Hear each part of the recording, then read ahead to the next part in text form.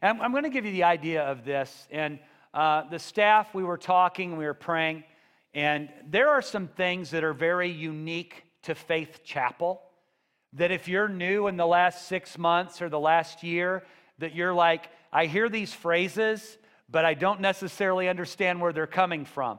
And it's not because you're uneducated, it's just because we have like tribal language. Like, how many have your own tribe? Am I right? And do you know that, politicians have politicians speak, and churches tend to have church speak. And so we recognize at Faith Chapel that we kind of have some things that are very tribal to experiences that we've went through. Have you ever heard us say something like, one moment in his presence changes everything? Have you ever heard that? Or how about that our children are not too young? Or have you ever heard us say this? Our children don't receive a little Holy Spirit. They receive the same Holy Spirit. These are some of the foundational elements of who we are. And so we thought it would be important that from time to time to take a look at some of these foundations, the DNA, the cord that runs through Faith Chapel, so that we're all moving forward together.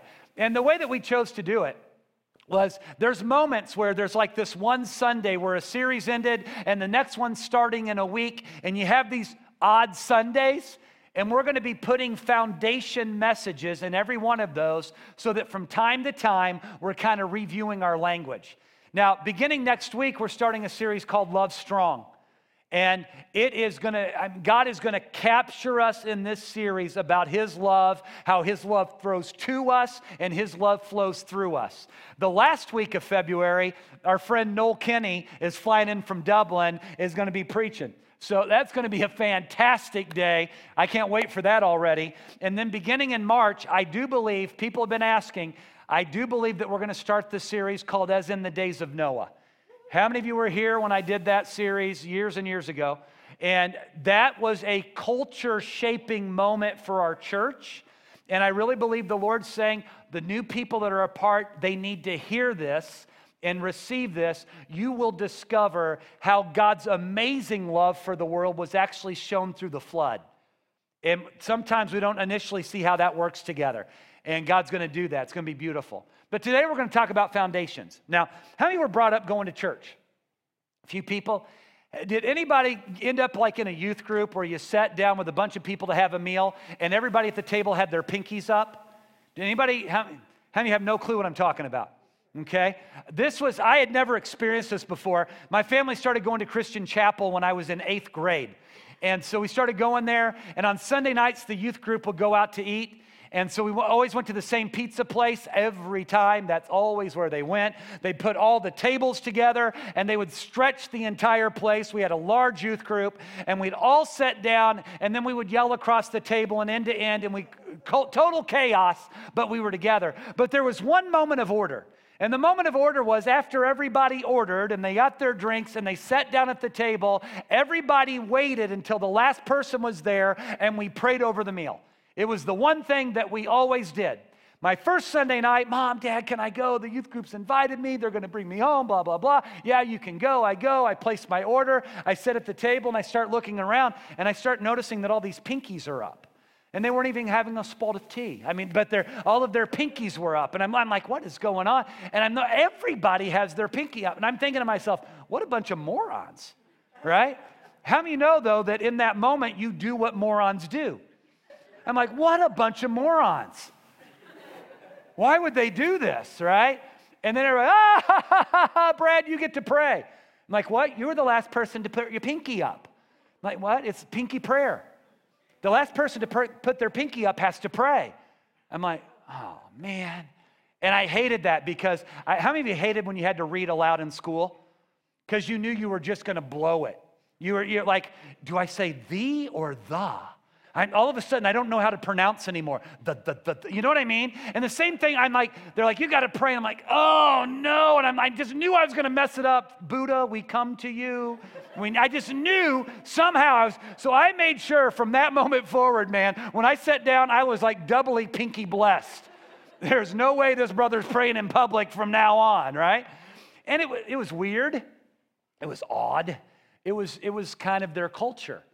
That church had been established for years, and That youth group had done that for years from one generation to the next. It's just the way that it was. Obviously, that was a little bit of a church cultural thing to see several of you raise your hands that you did the same thing, and I know we didn't go to Christian Chapel together, okay? So what are some of the things about Faith Chapel? I know they're odd things. I mean, those are pretty obvious.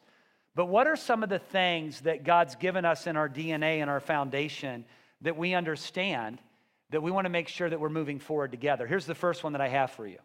Simply this: we are a church of His presence. We're a church of His presence, which leads to the question, well, Pastor Brad, isn't church about Jesus? Which leads to the answer, it's supposed to be. It's supposed to be. How many of you have ever been to Tarkio, Missouri?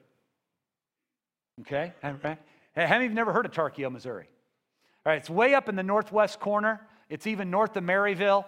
I don't even think that the Pony Express went by Tarkio. It's way up there.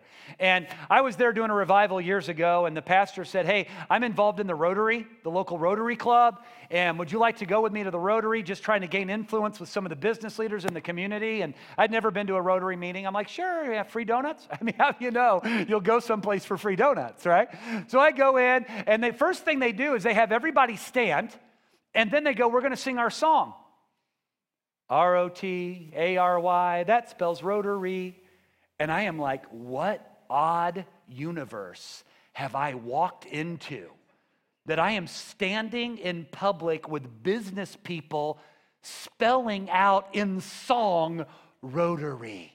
This is insanity.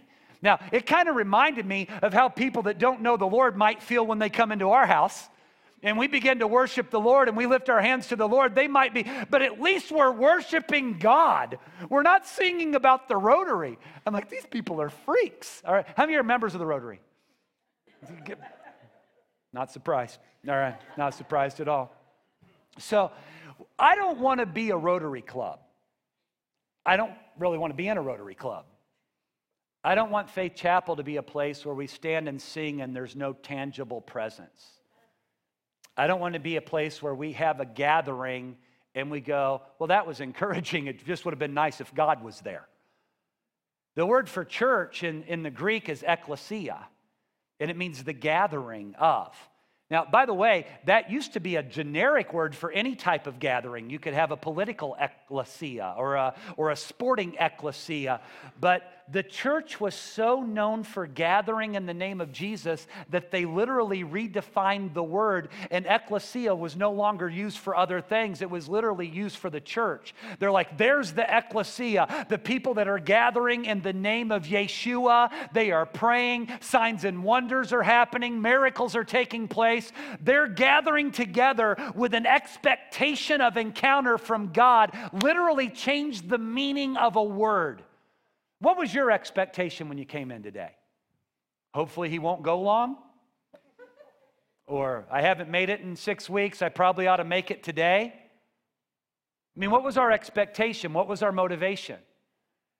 I am here because I want to be a part of a group of people that realize as much as we love every guest that comes in the door, and as much as we love every family that's connected to the house, the divine guest, the one that is worthy of being divinely hosted, divinely honored, and divinely worshiped is the Alpha and Omega, King of Kings, Lord of Lords. I'm here because I want to be connected to a group of people that more than anything want to host and honor His presence.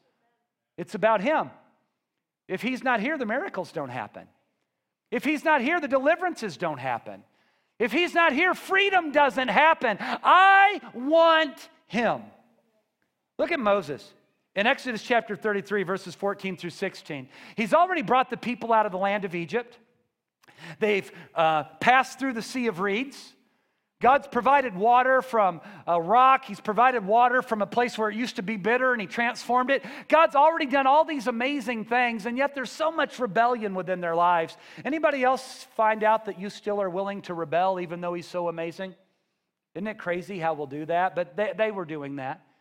And Moses recognized we have this horrible deficiency, and we need everything that God has for us. And so he's having this encounter with God, and he says to the Lord, if the Lord says to him, I'm going to send an angel to go with you. Now, how many would enjoy walking through the halls of your public high school with an angel leading the way? People would be like, dude, leave that guy alone. Leave that girl alone. Everywhere she goes, there is an angel that is with her. That would be pretty cool. I've got to go to one of those church business meetings, and I walk in, they're like, there's Brad and his angel again.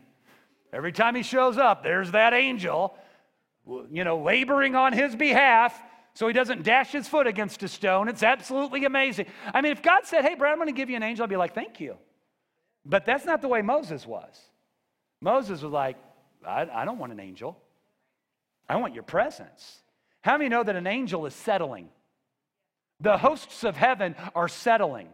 What can you compare to the one that is seated on a throne, high and exalted, and the train of his robe fills the temple? If he's willing to go with you, wouldn't you rather have him than an angel? Right? So the Lord says, he replies, my presence will go with you, and I'll give you rest.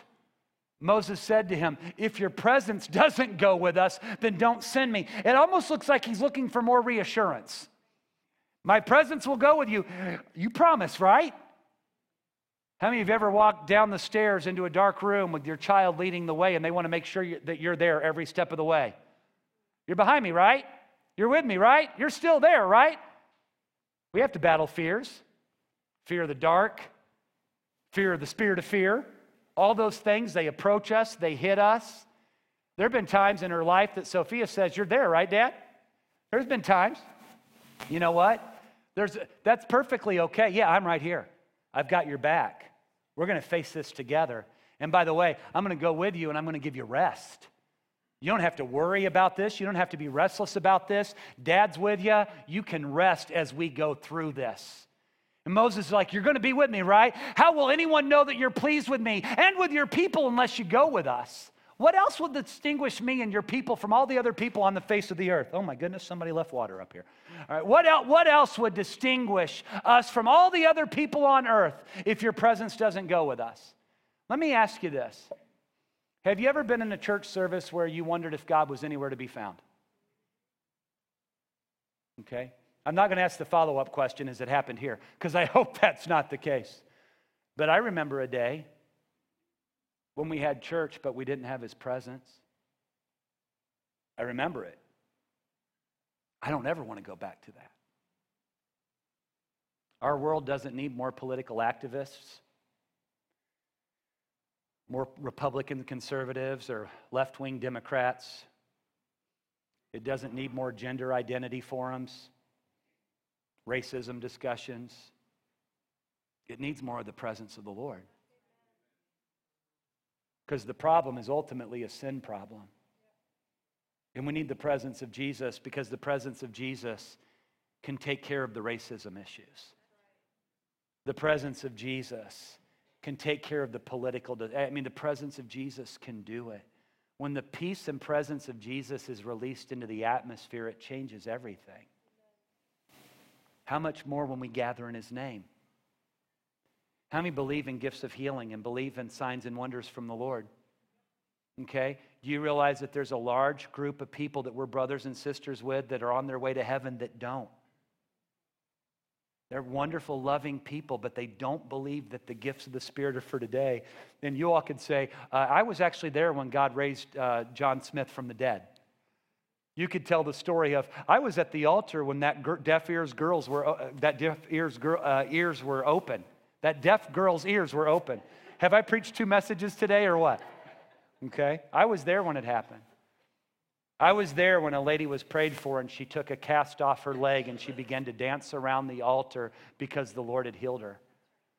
I was there when a visitor came and we didn't realize that her lifestyle had her wrapped up in bondage, nor did we know that she had been given 2 months to live because of cancer. And that when a team of ladies prayed over her and she fell in the Holy Spirit and she went home that night, and when she woke up the next morning, there was black goo all over her pillow. Something had oozed out of her ear all night long. And when she went back to her doctor that next day and they did tests, they couldn't find any cancer in her body anywhere. And in less than 2 months, we stood out here on the patio and we baptized her and her 3 children because God saved her from death, and then he saved her and gave her life, and she declared a new life in Jesus Christ. Those things don't happen if there's no God here. It's not just happenstance and random luckiness. It's a commitment to hosting his presence. And I'm going to go here, and hopefully I can still get through the second point, but let me say this. I think too many times we try to develop a theology for unanswered prayers. I think we do. And then we begin to build a theology on our circumstances and understanding rather than building our theology on the Word. Here's one thing that I've learned about unanswered prayers. Here's one thing. If I am praying for the things that God tells me to pray about in His Word that are on His heart, and if they're not being answered, then I need to have more understanding as to why. The Lord's obviously wanting to expose me to more revelation so that I know why they're... You know, there's only one time that I can find in the New Testament, and it's crazy, but only one time that when the disciples were doing the work of the kingdom of heaven, that what they set out to do didn't happen. Now, what's the kingdom of heaven? Preach the good news, heal the sick, raise the dead, drive out devils. How many of you know that's what the kingdom of heaven is? Over and over again, Jesus said, this is what you do. Freely you've received, freely give. Do these things over and over again. There's only one time that I can see that the disciples didn't have that happen. Does anybody remember where it was? Jesus was on a mountain with Peter, James, and John. And while he was up there with them in that moment in an encounter with the Father, somebody brought a demon-possessed boy to the other 9 disciples. And when Jesus, how many of you remember this? And when Jesus got down there, they're like, the Father was like, I brought my son to your disciples, and they weren't able to cast the demon out. And Jesus goes, oh, you unbelieving generation. Was he speaking to the man that brought his boy to be delivered because he believed? Or was he speaking to his disciples? His disciples. Now remember, in private, Jesus gave them some education. They're like, Lord, why couldn't we handle that? And he said, this kind comes out by what? Prayer and fasting. And yet, when Jesus drove out the spirit, he didn't pray and fast. Isn't that interesting? It's not like he went and hung out with the Father for 7 days without food and then came back and dealt with it. He dealt with it right away. He had already stored up what he could draw from. And if in prayer and fasting, you're storing up what you need, you can draw from it at any time. Now, that's the only time I see in the New Testament where the disciples specifically had an unanswered prayer regarding kingdom ministry. Healing the sick, driving out demons, raising the dead, preaching the good news. But revelation was given to them. You need to live a life where you're in the presence of God so that you have something to draw from in those moments. So then that leads to another question. If we're praying for healing, if we're praying for resurrection, if we're praying for the proclamation of the gospel, and we're not seeing the answers, why? Well, God obviously just wants us to pray more and have more spiritual discipline. God did not give us this command and give us this assignment for it not to be fulfilled. He wants it fulfilled. He freely gave it to us to fulfill it. So then, Lord, show me why. We need to grow in our discernment. We need to grow in the presence of the Lord. I want to be connected to a group of people that when something doesn't happen according to the way Scripture says it should happen, that we don't flip off the Lord in the sky and say, you failed me for the last time and I'm out of here. But rather we say, God, it is your will. I'm pressing in for more. Give me understanding so that heaven can invade earth. Come on now. We've got to have that.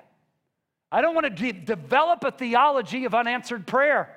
I want to partner with the realities of the kingdom and see more of those answers given to us because it's what God has for us.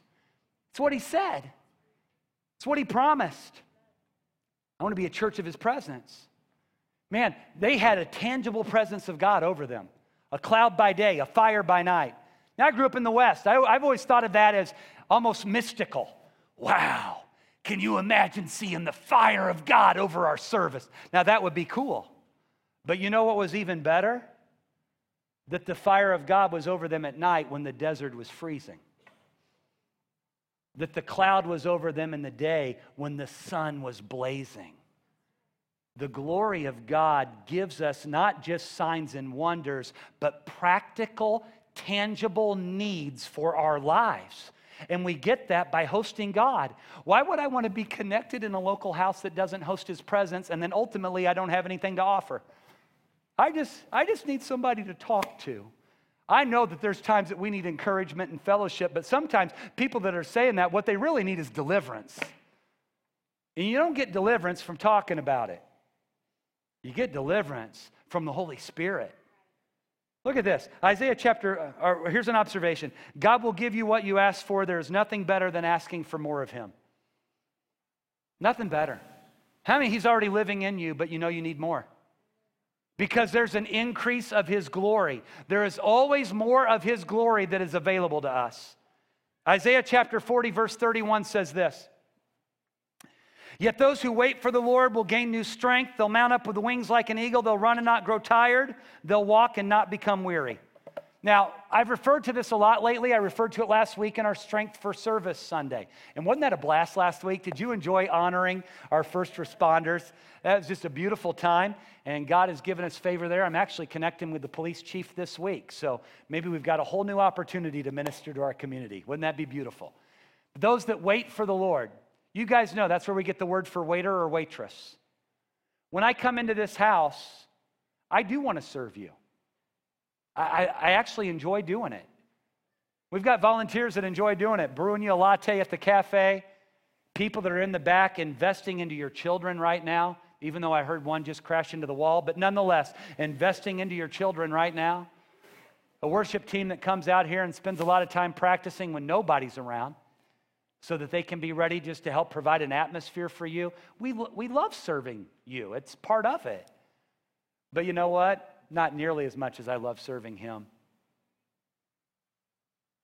And when we come into this place and we say, hey, let's begin to worship together, it's not just so you'll feel better about your Sunday, but it's because He's worthy of worship.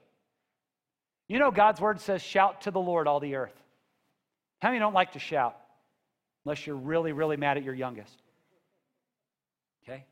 There are people, they're like, oh, I don't really like to shout. It's just not my temperament. I'm a little quieter than that. I'm shouting on the inside. Right? How many know that shouting to the Lord wasn't an option? There are times that we shout to the Lord. There's great reasons. Sometimes he says, shout to the Lord because He's given you the city. Sometimes He says, shout to the Lord, and He sends a panic on your enemies and demons take flight. Sometimes He says, shout to the Lord, and you receive a breakthrough in that moment that you don't even know what He did, but He did something. And it might be harder for an introvert to partner with that. I'm sure it is. Just like it's harder for an extrovert to partner with, be still and know that I am God. How many grew up either in the Pentecostal or charismatic world? How many know they had a hard time with being still? I remember being in a service when I was a kid. The pastor said very clearly, I believe the Lord wants us to be silent before Him, and He's going to speak to each of our hearts. Let's stand and be silent before Him.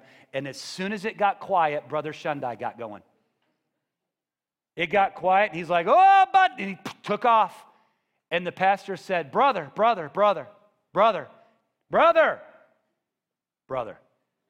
like, shut up about. Like, it's a time for silence. Man, I remember going, dude, I would not want to be that guy.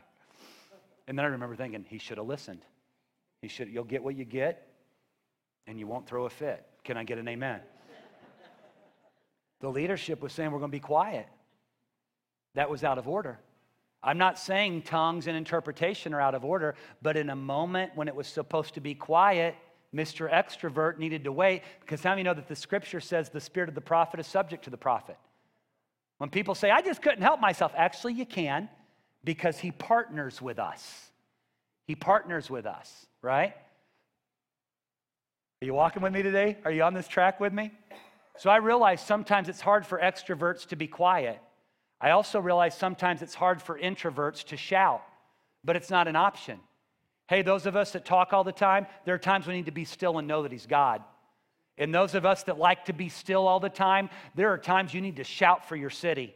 There are times you need to shout for your family. You need to shout in His presence and press in. Here's a thought. Here's an observation. We are committed to being spirit sensitive, more committed to being spirit sensitive than we are being seeker sensitive. I'm not even going to get to the second point. That's amazing. Have I rambled that much? Ben, have I rambled that much? Yeah, okay, all right.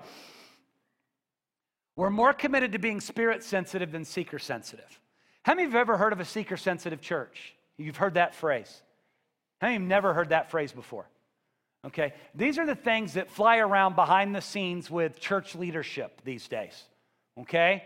We all get our magazines about what's supposed to happen, and then they always label the model. Anytime are you a program-driven church? Are you a purpose-driven church? Are you a seeker-sensitive church? Well, what's seeker-sensitive? And you read it up. You read it. Okay, here's what a seeker-sensitive church is. A seeker-sensitive church is a church that is more concerned about the needs of those that don't know Christ that come in and doing everything possible to make them comfortable. That's a seeker-sensitive model. In some of those churches, you won't even hear the word sin mentioned because we don't want to make anybody uncomfortable. Now, I don't know about you, but I've discovered that in God's Word, there are times I'm made very uncomfortable. Because when I read through it, it reveals things about my life that needs to be changed, that needs to be corrected because God's doing a work within my life. Now, does that mean at Faith Chapel that we don't want to be visitor friendly or good hosts to our guests? Of course not. And if you're a first-time guest today, Beth already said it. We want you to stop by the Welcome Center. We want you to receive one of the gifts that we have. And I sure hope that our people have been friendly. I've noticed if you're sitting on this side, probably not as good for you. They're friendlier on this side today. So if it's been rough over there, give us another try. Come sit over here close to the Kinneys. It tends to go pretty well in that area, all right? So I hope people have been friendly. I hope that you went, man, the place was comfortable. I could see the screen. The words were big enough. I knew where the bathroom was. All of those things they tell me I'm supposed to worry about. I hope that we've taken care of that. But I'm going to be honest with you. You're not the divine guest today. Jesus is. Because if we host you well and we don't offend you and you leave happy, but if we don't host the presence of Jesus, then no change can take place. And ultimately, I've come to realize I need Him because I need change to take place. If I thought I had it all figured out, I wouldn't have even come here in the first place. I came here because I need help. And what I need isn't another 5-step program and not just another guy saying I'm sick and tired of being sick and tired. I need His presence. I need His presence. What is the Holy Spirit saying to us? How would the Holy Spirit have us to reach someone else that needs Him? What's the Holy Spirit wanting to do? Okay?